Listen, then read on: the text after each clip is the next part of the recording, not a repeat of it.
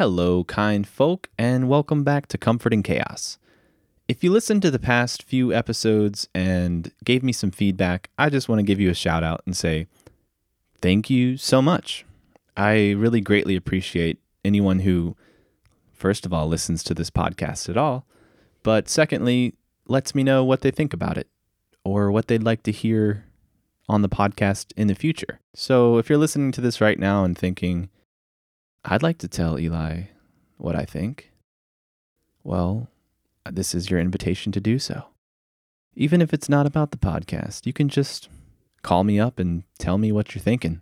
And I might have something to say about it, but probably not. Honestly, more likely not. Anyway, on to today's guest. Today's episode idea hit me sort of out of the blue. And it's going to feel really out of the blue compared to the last 3 episodes. But I was browsing the internet, as humans do, Reddit to be specific, and I saw a post in the Asheville, North Carolina community, and it was a picture of a massive double-decker bus passing through downtown Asheville. And under the photo it said, "Look out for this bus. It belongs to the 12 Tribes cult. If they offer you tea and cookies, do not take it, whatever you do." And so naturally, I was just drawn in from the get-go. Cult, tea, cookies, double-decker buses. I needed to know more. So I started researching, and I found a lot of information about the 12 Tribes cult. And it fascinated me and horrified me all at once, but I knew I wanted to learn more about what was going on behind the scenes of this cult. And so I went back to the place where it all began, Reddit. And I looked up 12 Tribes cult ex-member. And sure enough, I found a thread from 5 years ago of an ex-member claiming to know more about the tribe than anybody ever should, and asking the Reddit community to ask him any questions. Now, 5 years ago in internet time, that's a long time. So I felt like my hopes of actually getting in touch with this person was pretty low. But I figured, why not? And I sent him a message. And within an hour, I got a message back. He wanted to come on the podcast. And frankly, I was just surprised and excited. So that leads us here today. Sinasta Colucci has had, to put it lightly, an interesting life. At 21 years old, he left college to go work and live on an organic farm. He wanted to grow his own food, and he wanted to feel secure and taken care of in a community. And he thought by going to work on this farm and live amongst a community of people that his dreams would come true. But in Sinasta's story, you'll find out why some dreams seem a little too good to be true, and how sometimes pursuing a dream can become a nightmare in itself. Now, without me giving away any more of this story, I'm going to let it tell itself. And just to let you know, our conversation was going so well that I'll be splitting this interview into 2 parts so that you can really get a feel for Sinasta's experience. And there's a little bit of a cliffhanger in part 1, but you know what? It's good to be patient. And last but not least, I just want to extend a trigger warning for content that contains violence, abuse, or any kind of manipulative behaviors. Just want to let you guys know. If this isn't for you, that's okay. And without further ado, I hope you guys enjoy my interview with my guest, Sinasta Colucci.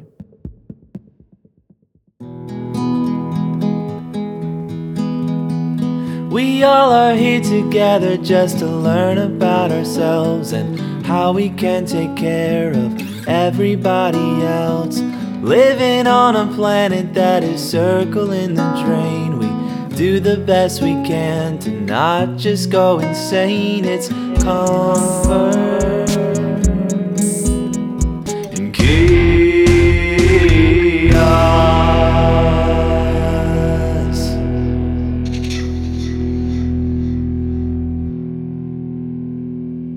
Good morning. How are you? Morning. Doing good. How about you? Doing well. Doing well. Nice to virtually meet you. Nice to meet you too. Where are you? Where are you checking in from this morning? If you Right now I'm living in Battle Creek, Michigan. Michigan, nice. Yep. Is that like is that on the eastern side of the mitten or? Battle Creek is kind of southwestern, Okay. kind of like the easternmost part of southwestern Michigan. The easternmost part of South. Yeah. So there's Battle Creek and Kalamazoo, Grand Rapids. Those are all considered like southwestern Michigan. Okay, I have been to Grand Rapids and I've been to Holland, Michigan. Oh, okay. Which Yeah. is Holland's a nice coastal town. Yeah, Nice that's gorgeous. touristy place. I Yeah. couldn't believe it because I grew up on the East Coast Right. and the Atlantic Ocean and whatnot, and I was like, oh, I've never been to a lake or a Great Lake. That looks like an ocean. Yeah, I was Yeah. like, what? This is the Yeah, ocean. it's beautiful. Yeah. So did you grow up in Michigan? I was born in Michigan, and my whole family's from here. But my mom actually raised my sister and I in California. So I grew up in Northern California, Okay, I gotcha. north of Redding. Nice. Well, I've heard that's a nice area as well. With the It's redwoods and all that. Yeah, beautiful scenery. Lovely.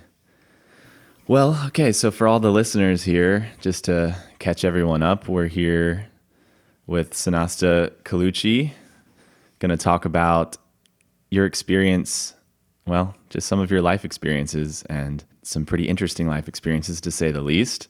Right. Most importantly, your story about your experience in the 12 Tribes community.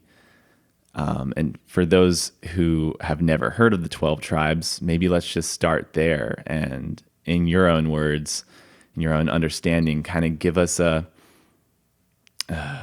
elevator pitch, a synopsis of what the 12 Tribes community is. Who is it? What do they believe? Okay, well, they're a Bible-based fundamentalist community. They were founded in the early 70s by Gene and Marcia Spriggs. Gene Spriggs passed away recently. Marcia, as far as I know, is still alive. And they sort of spun off of the whole like Jesus freak movement that was going on in the 70s, and there was a whole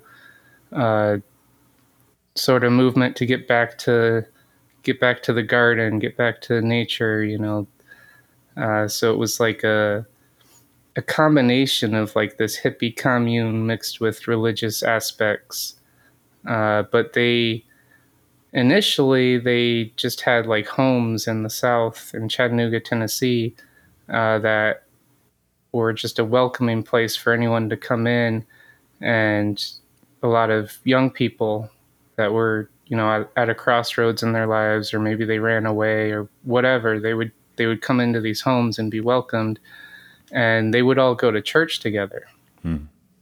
And they were, I believe, Pentecostals. And then at a certain point they sort of broke away from the church because they disagreed with a lot of the church's doctrines there. And that's when they started to be sort of characterized as a sect or a cult. Is when they broke away from the mainstream Christianity.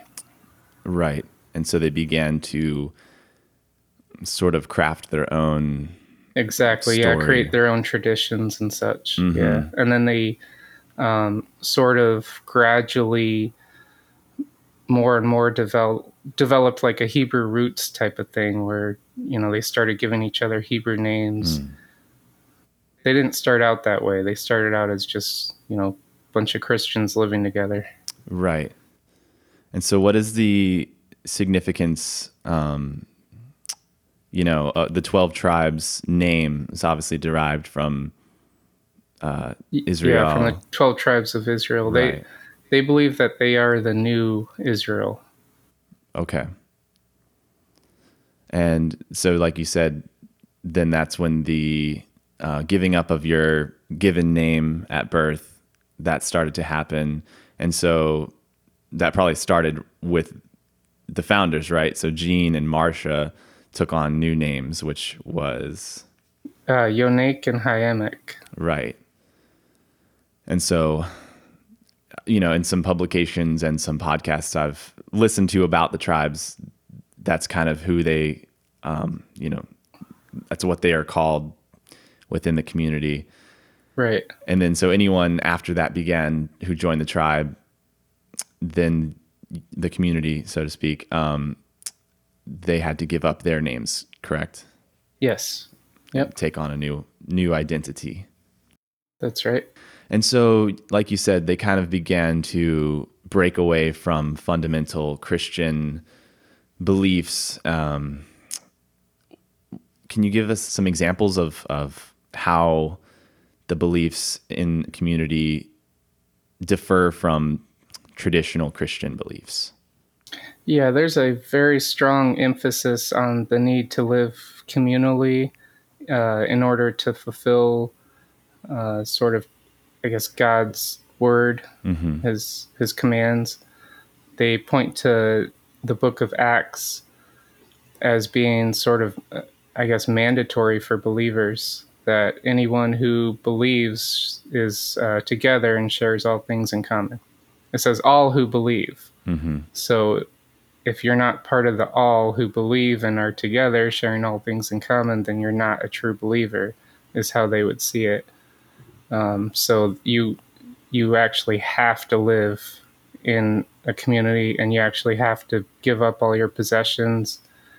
It also says in Acts 4:32 through 35 that they gave up all their possessions. If they had lands, they sold it, property. They sold all their property, and they laid the proceeds at the apostles' feet, and then it was distributed to all as any had need. So essentially, it was an early example of communism. And yeah, it's very familiar, very similar to that. And so it's also very, I guess you could say, literalist of their in their interpretations of the Bible are very literal in sense of this is what this story in the Bible is saying. He laid this down. So therefore you should too. Instead of, maybe some Christian sects take a more metaphorical approach to the Bible, I'd say. Right. And in that example, they would probably, upon hearing that, say, well, that was for back then, but times have changed. So right. We don't have to do that anymore. Right. Whereas the community believes otherwise, that you absolutely have to. Right. They'd say, well, God doesn't change. So the commands are still the same. And yeah, and it's very all or nothing, very black and white. You're either all the way in, fully submitted, surrendered to their interpretations, or you're damned, right? Right. Well, they would argue the other way around, though. They would say that with Christians, it's either either eternal life or eternal damnation. There's nothing in between. But what the 12 tribes teaches is actually that there's three eternal destinies, that you can live outside the community as a non-believer and still live a righteous life. If you live according to natural law, that you can live a righteous life. So they look at salvation differently. For the typical Christian, to be saved means to accept Jesus into your heart and go to heaven. For the 12 tribes, to be saved means to be saved from eternal damnation. So you can do that either through being righteous or by being one of the holy. So there's two different classifications. They see themselves as the holy, and they see those living a decent life outside the community who have not heard the gospel.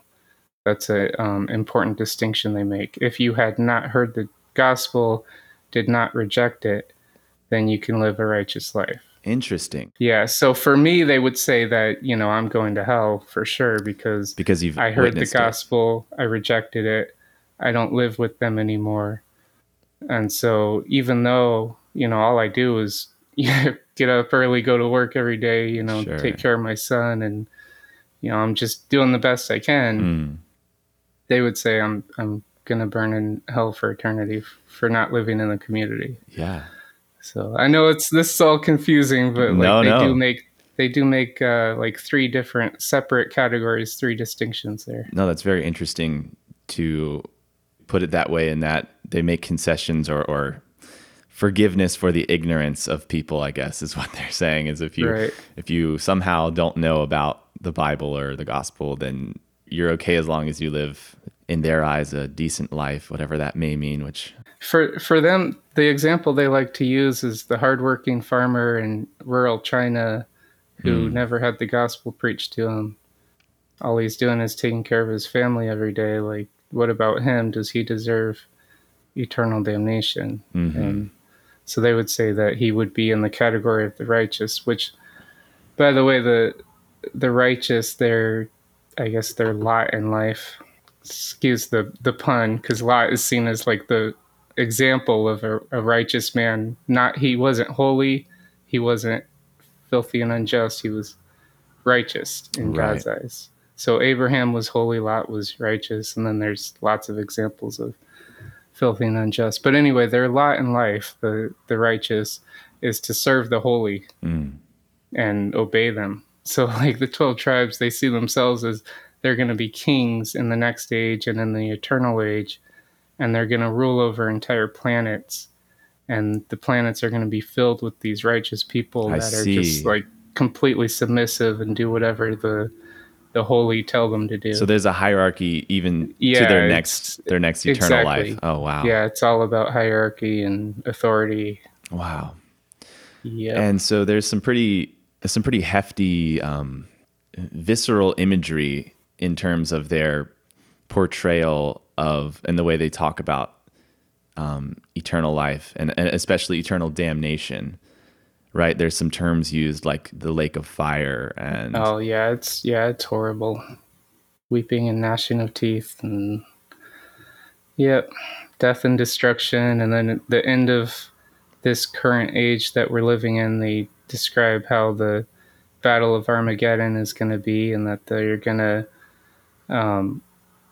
wipe out their enemies. They believe that that's going to be a physical battle with blood going up to the knees of the horses that they're riding on, and that they're going to dine at the master's table on the flesh of their enemies. It's just, just horrible imagery there. Yeah.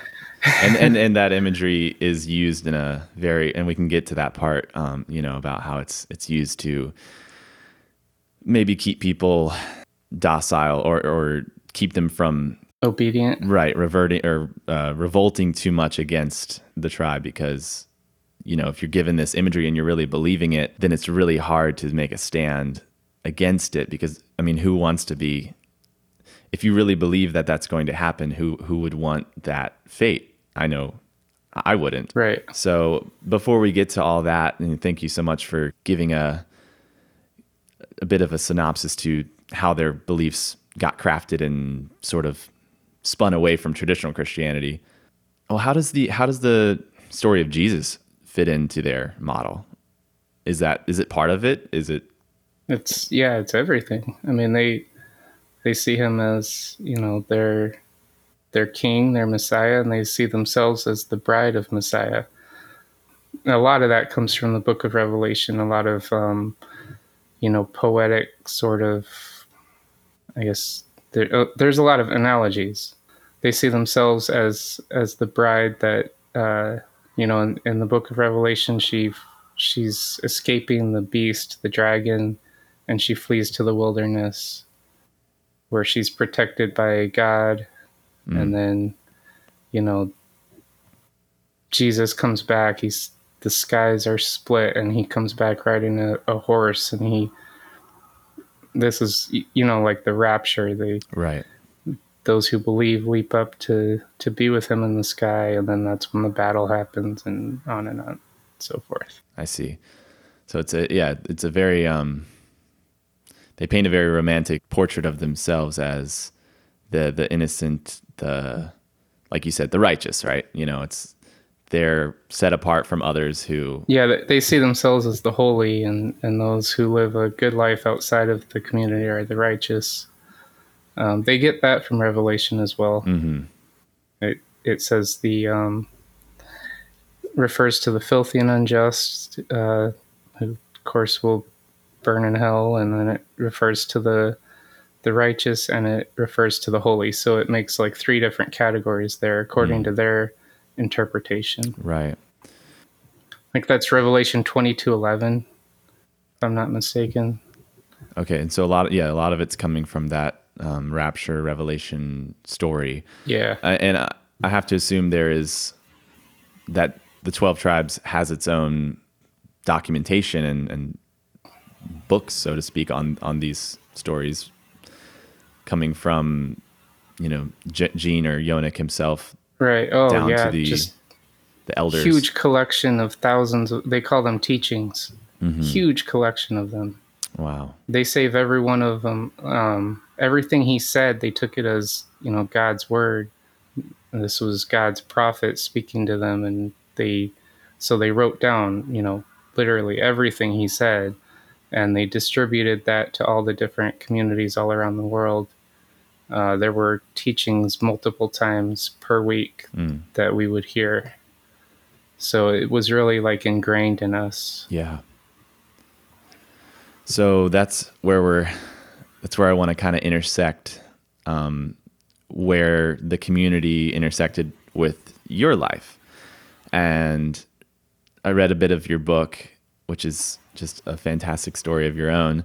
And you were very young when you got involved with the community. 21, was it? Yeah, I had just turned 21 when I joined. So at that age, I mean, gosh, I shudder to even think about what I was doing at that age. Right.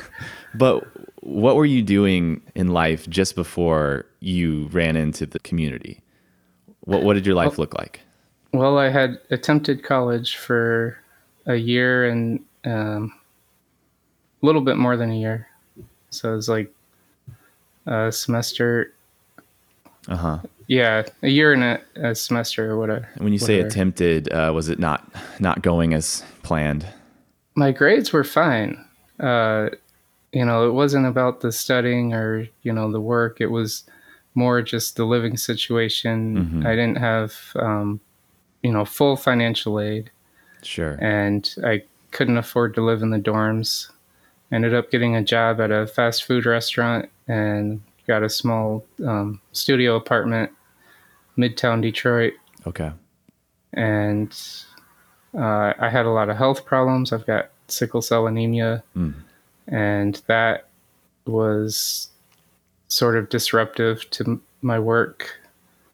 And essentially I just, was financially insecure, unstable.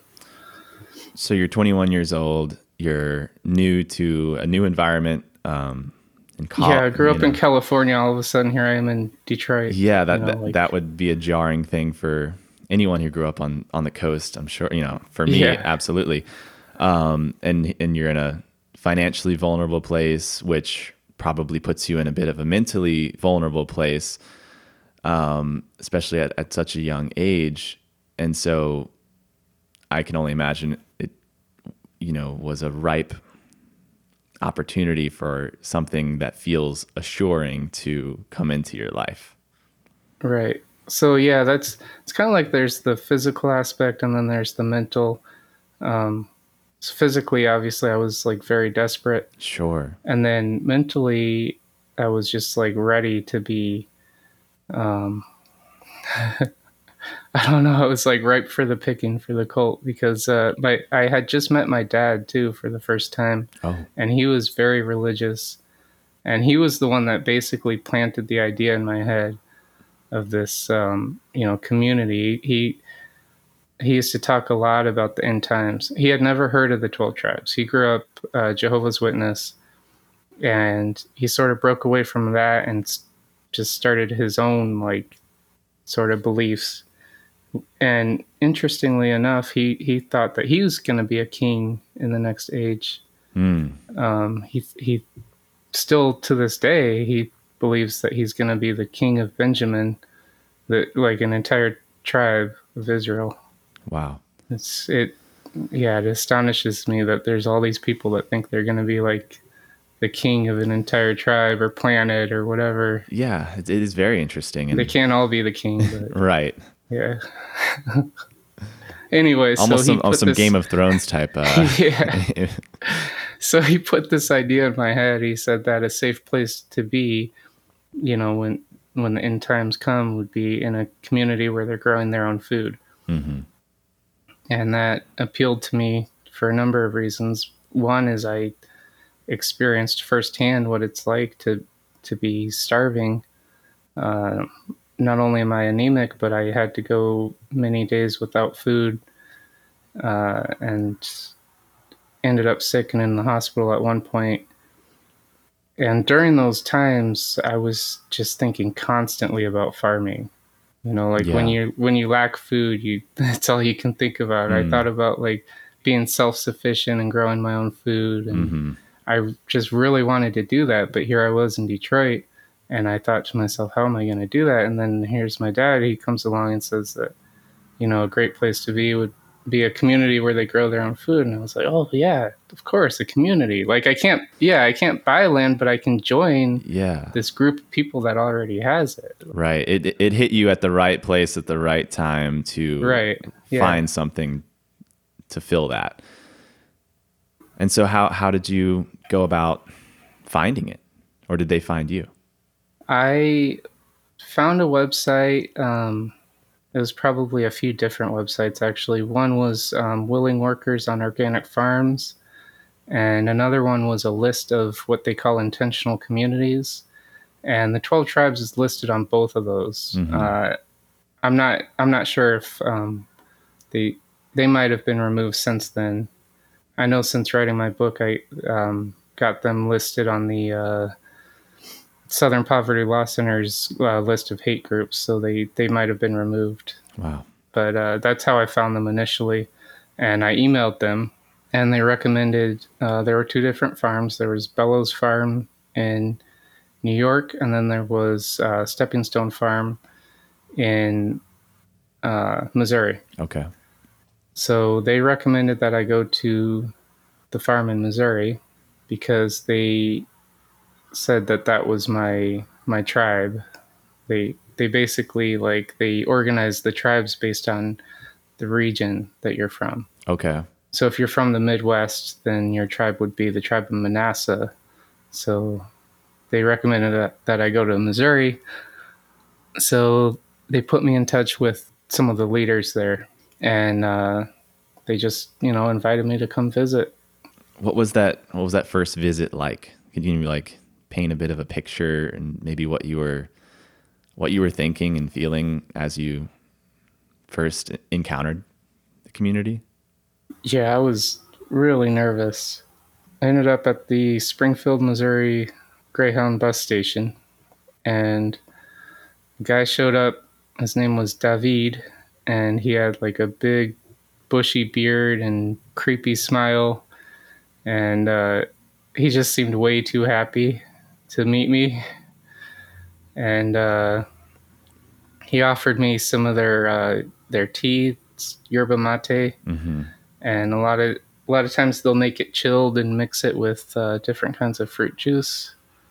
So it was like a mason jar with this like chilled fruity tea drink that he brought to the bus station with him, and he had like this old beat up van. And he gave me a ride back to the farm, and it was like an hour drive, middle of nowhere.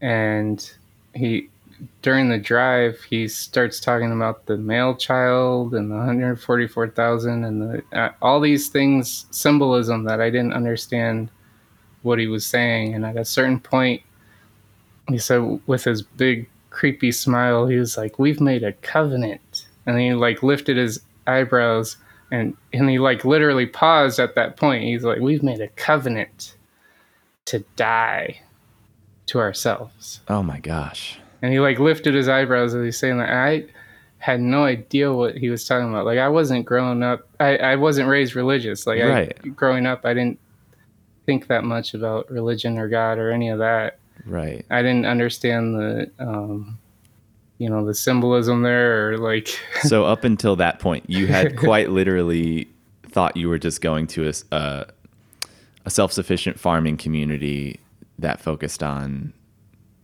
growing food, right. and you didn't grow up religious, like you said. So this was kind of, other than meeting your dad and kind of experiencing his religious, I don't want to be rude and say delusions, but religious beliefs, maybe. Yeah, I mean, I would agree with you on that. I would call them delusions. And so then you're in this van with a new person. You're thinking Yeah. you're going to go to this. Stranger danger. Sure. I mean, were alarm bells already ringing at that point for you? Or Oh yeah, I was nervous as hell. Yeah. yeah. And then another thing I was worried about is he was like, when I told him where I was going, it's like 12 tribes. It's like, aren't they racist? And what's crazy is, like, they kind of are, but it wasn't even the 12 tribes he was thinking of. There's a different 12 tribes. There's a black 12 tribes, and it's just like it's blacks only, and they like I'm mixed, so I don't even know if I would be accepted. But Right. like there's a like really actual like vehemently openly racist 12 tribes that are the black 12 tribes. So I think that's who he was thinking about. Interesting. But anyway, I was worried on the other side of things. I was worried that they were like more like the KKK or whatever, like that kind of racist. And then I get there, and the first thing I see is a black man, and he's out there in his mud boots cleaning out the chicken coop. And it's like, oh, okay, I guess if, there's a black guy here, then I guess it's all right. I'll be fine. So that kind of it disarmed you for the moment. I think that was the first thing that like I started to let my guard down. Yeah. Mm-hmm. And then tell me, what was that? What was the farm like? Your first walk around the property and. Yeah. So the first thing first was everybody came out to meet me. It was a small community, but for me, it's a lot of people. There was like 12 people there, which is really small for a 12 tribes community. But yeah, they all came out to greet me. They all seemed like genuinely happy to see me, gave me hugs and stuff. It was weird. It's like you're meeting your family. And then they showed me where I was going to be sleeping. Was a room with bunk beds in it. So it was like where all the single men slept. But there was a basket on my bed, and it had a card in it, and it was like a fruit basket. It had like an energy bar and like different kind of treats in there. They call it a welcome basket. And it was just all really nice. It was hospitable. They fed me lunch, more tea, and then they put me to work right away, which that really impressed me too. That's why I was there, is I wanted to feel useful and work hard and have my needs met. Yeah. So it was like that part of it was fulfilled instantly, like the first day that I got there. I see. So what job did they put you to from the get-go? Well, they showed me the goats, and I think probably just bringing hay to the goats and cleaning out the barn. And then on a daily basis from then on, I was working in the garden with a man named Ben Shimon, and they assigned him as my shepherd, which is like a spiritual leader. Mm-hmm. And it was his job to preach the gospel to me as you work. Yeah, as we work together. Wow. So you're there. You obviously went to Missouri with whatever you had, your only possess, or did you have any possessions? Could you even bring anything with you?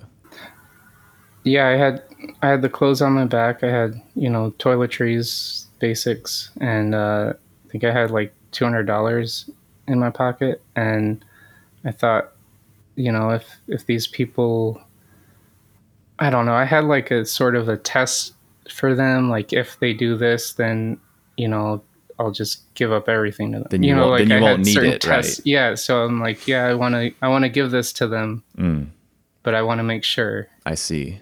And so you're there.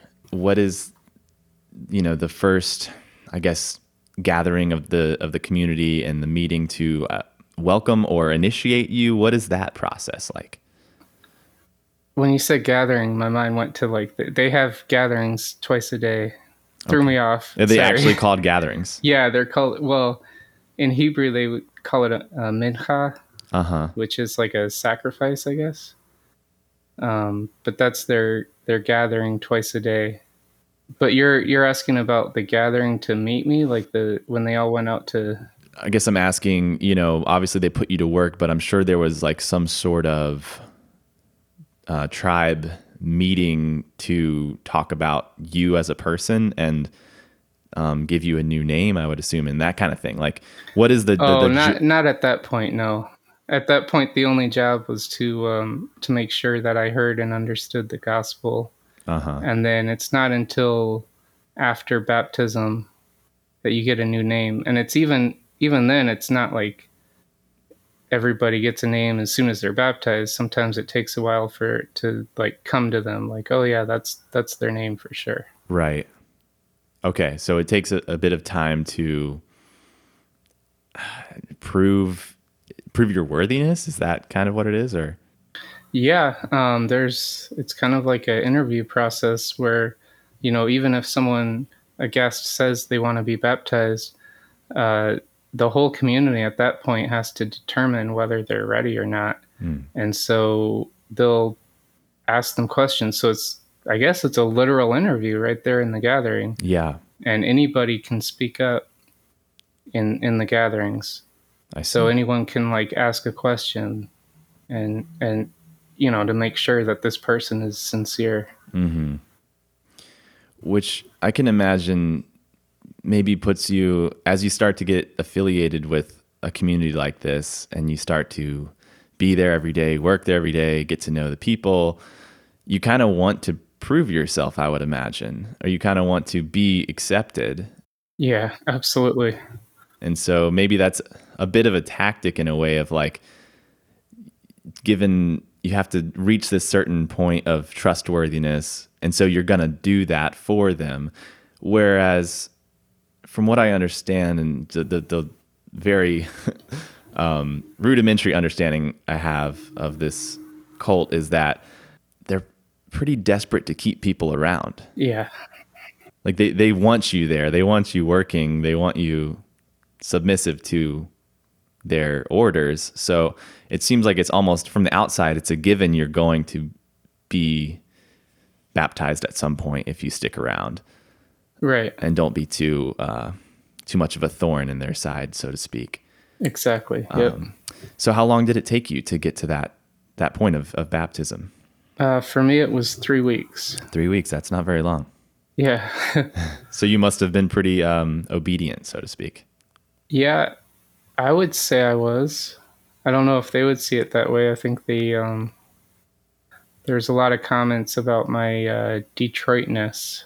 Detroitness. They said I had a Detroit accent and that I came across as disrespectful sometimes, but it was probably my Detroitness.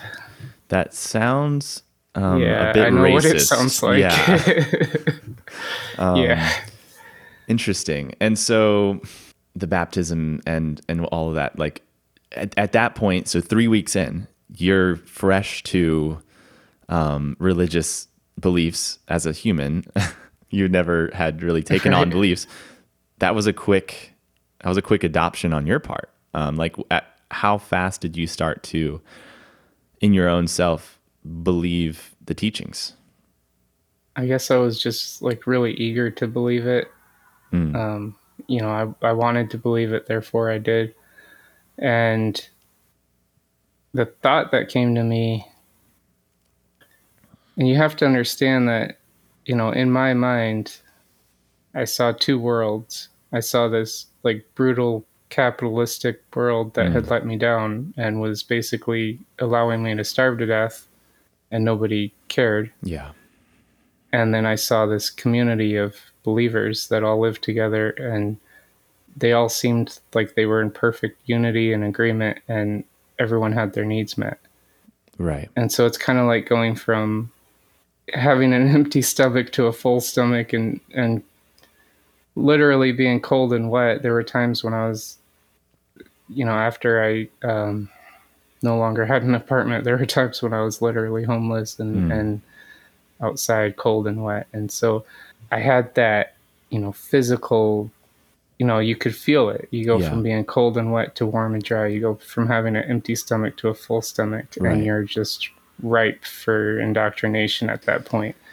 And so with me, the question I asked myself was, I wonder if the whole world lived like this, what would it be like? And then I thought, I want to find out. And so that's when I like determined that I was going to do everything I could to make it happen. Like I want to find out what it would be like if the whole world lived like this. So I'm going to do my part to make it happen. And that was the determining thoughts that caused me to want to be baptized. I see. So it's a noble pursuit within your own heart, I guess, of you. Right. You had this thing fulfilled, and you thought, well, how many other people could feel this in this cold, hard, capitalistic world? Right. Yeah, I wanted everyone to be taken care of. I knew there were people all over the world starving to death, and they couldn't work themselves out of that situation even if they tried. Right. It's like, how do you do that when you're in the middle of a desert somewhere or something? Like, how do you get out? Sure. Or just a city, and just trying to make ends meet. Even in the ghetto, it's hard to get out. Right. And so that's kind of perhaps the mission that's told to you in the community, is that we want the entire world to be this way, believe this way. Yeah, one of the phrases they use, and it also comes from the Bible, there shall be no rich or poor among us. That's one of the phrases they like to use a lot, and that really spoke to me too. Nobody's rich there, nobody's poor, everybody just has their basic needs met. So it's easy. Yeah, I could easily see where you feel a sense of, nobleness to that cause. Right. And so, okay, so you're a baptized member, you have a new charge for how you're going to live your life, and it feels good. So did you continue your work? Did you stay working in the garden the whole time, or did they move you into other parts? Because they have if you want to talk about, the community, they have a lot of different ways you can work. Plenty of different ways you can work. Right. So during that time, even in Missouri, I worked in the garden. I worked in construction. I worked as a cafe worker because they built a cafe while I was there. Right. And those later are called the Yellow Deli. Is that correct? The Yellow Deli was the original. Okay. In Chattanooga, and then they sold all of their Yellow Delis, sort of evolved into having several different types of cafes with different names. Okay. And one of those names was the Common Ground Cafe. And so the one we built in Missouri was actually a Common Ground Cafe. But yeah, they went back to their roots. They rebuilt a Yellow Deli in Chattanooga in 2008. Mm-hmm. And it was right around that time that they decided that all of the cafes, if I'm not mistaken, I believe this is right. I think they decided that all the cafes should go back to the roots and be named Yellow Deli again. So yes, you are correct in asserting that. But at that time, the cafe we built was called the Common Ground Cafe in Wablo, Missouri. So yeah, I worked in the cafe, and then later on, after a few years there, I became a teacher because they homeschool all the children. Right. So that was also one of my jobs there. So yeah, lots of different jobs. And no, I didn't just stick in Missouri. They moved me around a lot. So while I was there, I lived in two different communities in Southern California. I lived at their headquarters in Hiddenite, North Carolina. Yeah, that's not far from where I am. Really? Yeah, I'm in North Carolina. Nice. Yeah, that was my favorite place. North Carolina is just beautiful. Yeah, it's a wonderful geographic location for sure. While I was there, they just like basically just set me free to just work in the garden all day, every day, and I was mostly by myself. That must have been nice. It was an amazing opportunity for me to, like, gardening became my passion, and I was free to be really creative there. Yeah. I bartered with several of the local farmers. There was this old couple. They were like in their 80s. It was the craziest thing. They had a sawmill. I remember like meeting them for the first time, walking up to them, and it's like they weren't in the community. These were outsiders. Sure. This old couple, and they like man and woman pushing this log through a sawmill. It's the craziest thing you've ever seen. And they had cedar wood chips, right? And they just like gave them to us. They loved the community. And so I put these cedar wood chips in the walkways of the garden. And so you had like raised beds, and then you had the red cedar wood chips, and it smelled amazing. It looked amazing. Yeah, sounds idyllic, really. And yeah, it was, I guess the point is I was kind of free to do my thing in Hiddenite. Yeah. And a lot of good experiences there. That's great. Yeah, I don't want to just focus on your bad experiences, because I'm sure there's a lot to reap. There are like good life. There's a lot of bad. I don't want to focus. Like I wanted to tell an objective story too, and totally, and, the good and the bad. But that's not their way. Like normally they don't just like have individualism. There's not a lot of autonomy. Yeah, it just sort of happened. Yeah. In my case, I guess I got lucky living there. Well, to a community like that, or let's call it what it is, to a cult, autonomy is a threat to. Exactly. Yeah. As soon as people begin to actually have space to think or feel for themselves, then there's a threat that if they dissent from the beliefs, then they're going to leave the community. And if they leave the community, then they're going to talk to other people about the things that happen in the community. And then there's a threat to the whole community's existence, right? Right. Yep. And so working in something like a cafe, you're a public facing, you're dealing with outsiders every day. And how is that? How do you reconcile, seeing people living on the outside, they're bringing their computers, they're doing whatever, what is that interaction like when you're in the midst of your beliefs in the community? Are you still in that mindset of, these are people that I can convince? Yeah. Yeah. For me, I was just trying my best. I thought I was doing God's work, and I was trying my best to represent the community in the right light and dispel the myths and rumors that I knew were flying around about us. And just, you just always want to be friendly and polite and explain our life to people the best way that they can understand it, so that they can be saved, because you feel like their eternal soul is on the line. Yeah. And I actually went to a Yellow Deli one time. I believe it was 2020 in Boulder, Colorado. And my girlfriend at the time, she was non-religious, but she was like, "Oh, these people have really good sandwiches. I think it's a cult, but like the food is really good." Yeah. And so I was like, "Yeah, okay. Well, I'm hungry," and they had gluten-free bread, and I have celiac disease, so I was like, "Well, they win." And we went in there, and it's it was a very beautifully built facility. There's like wood everywhere and very warm environment. Right. And I specifically remember ordering.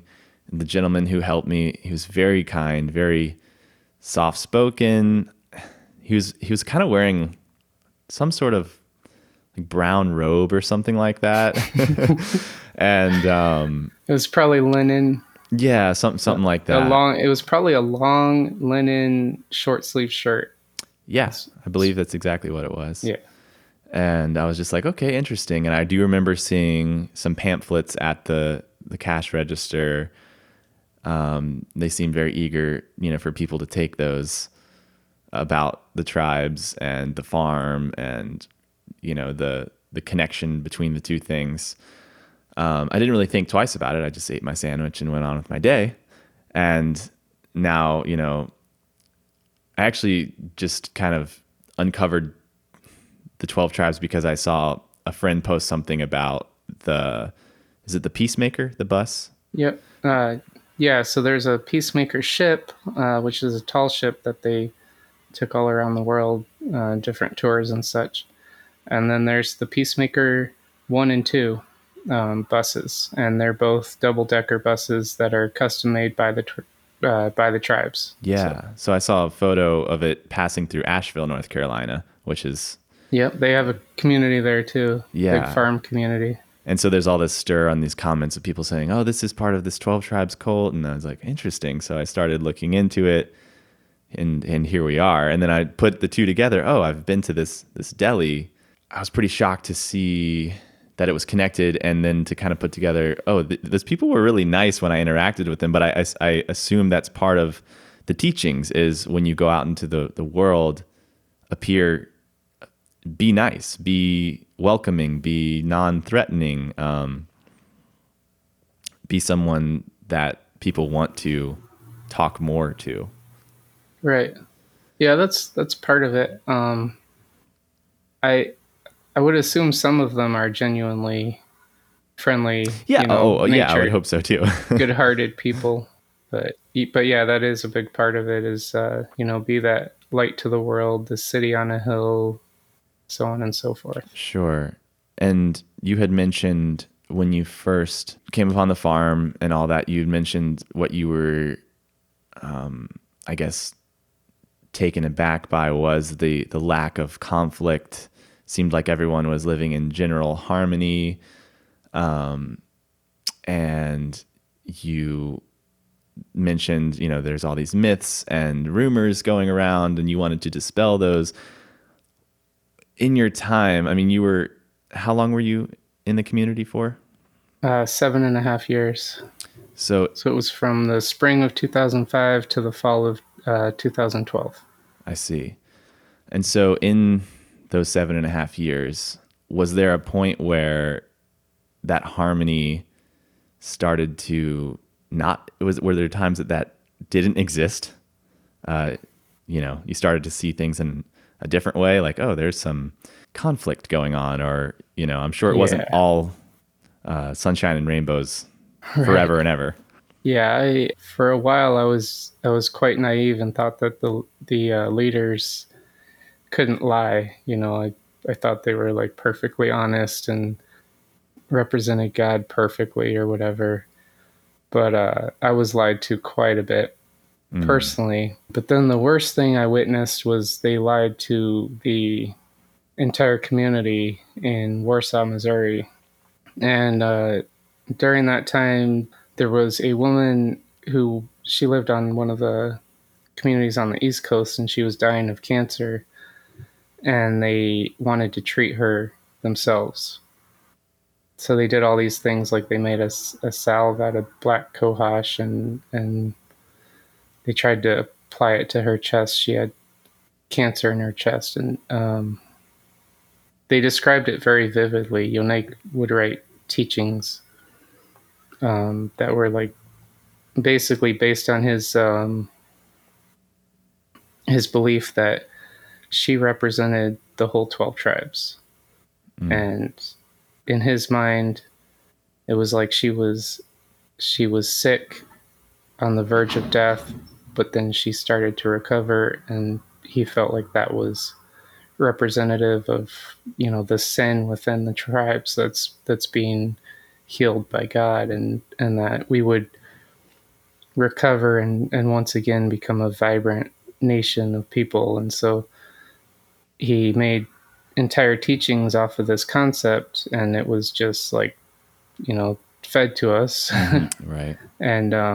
And we were just constantly praying for her. Her name was Rakefet,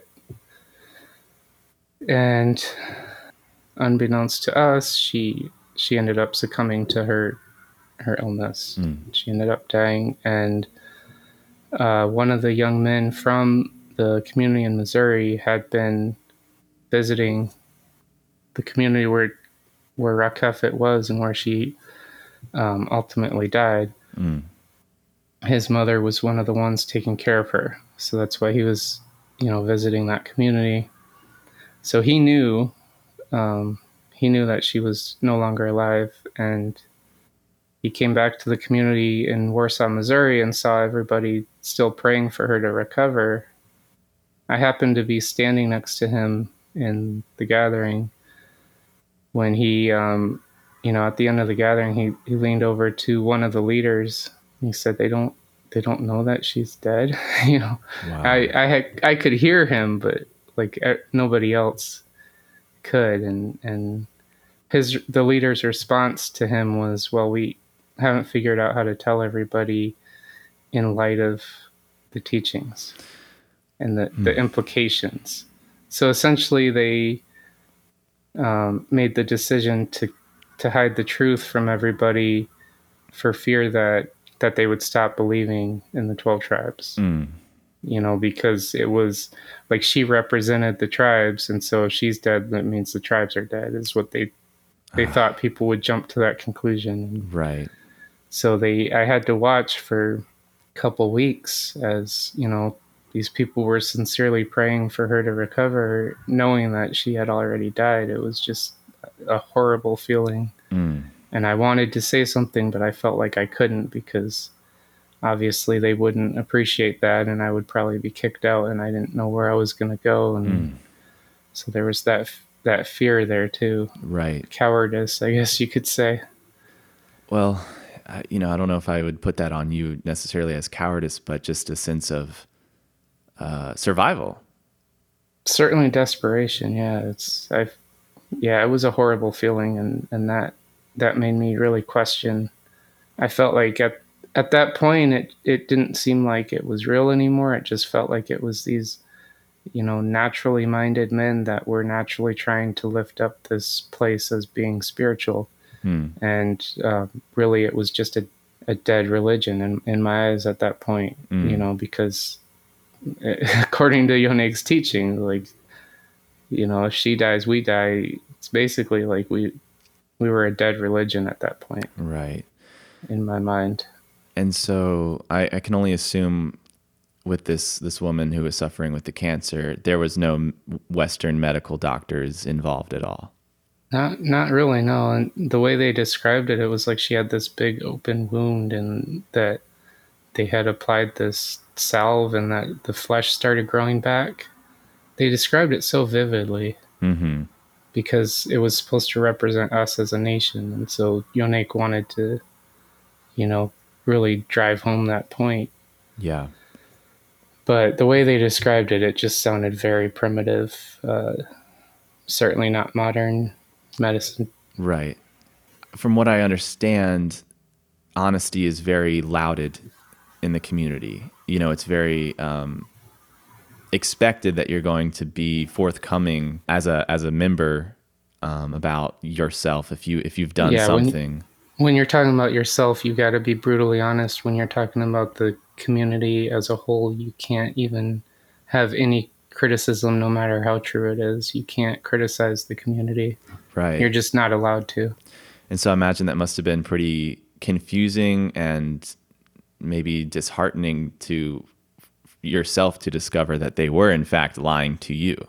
Yeah, absolutely. And so how do you parse together this teaching of honesty with pretty blatant dishonesty in regards to another human life. Well, inevitably, I didn't. I didn't try to like reconcile it in any way. I just took it as at face value for what it was, a lie, and eventually just determined that the whole 12 tribes is just a lie that somebody made up. So that was a sort of defining moment for you to disassociate from the beliefs of the community. Yeah, at that point, I just went into survival mode, and I think there was like I was in and out of belief. Like there were times when I like really tried to believe, Yeah.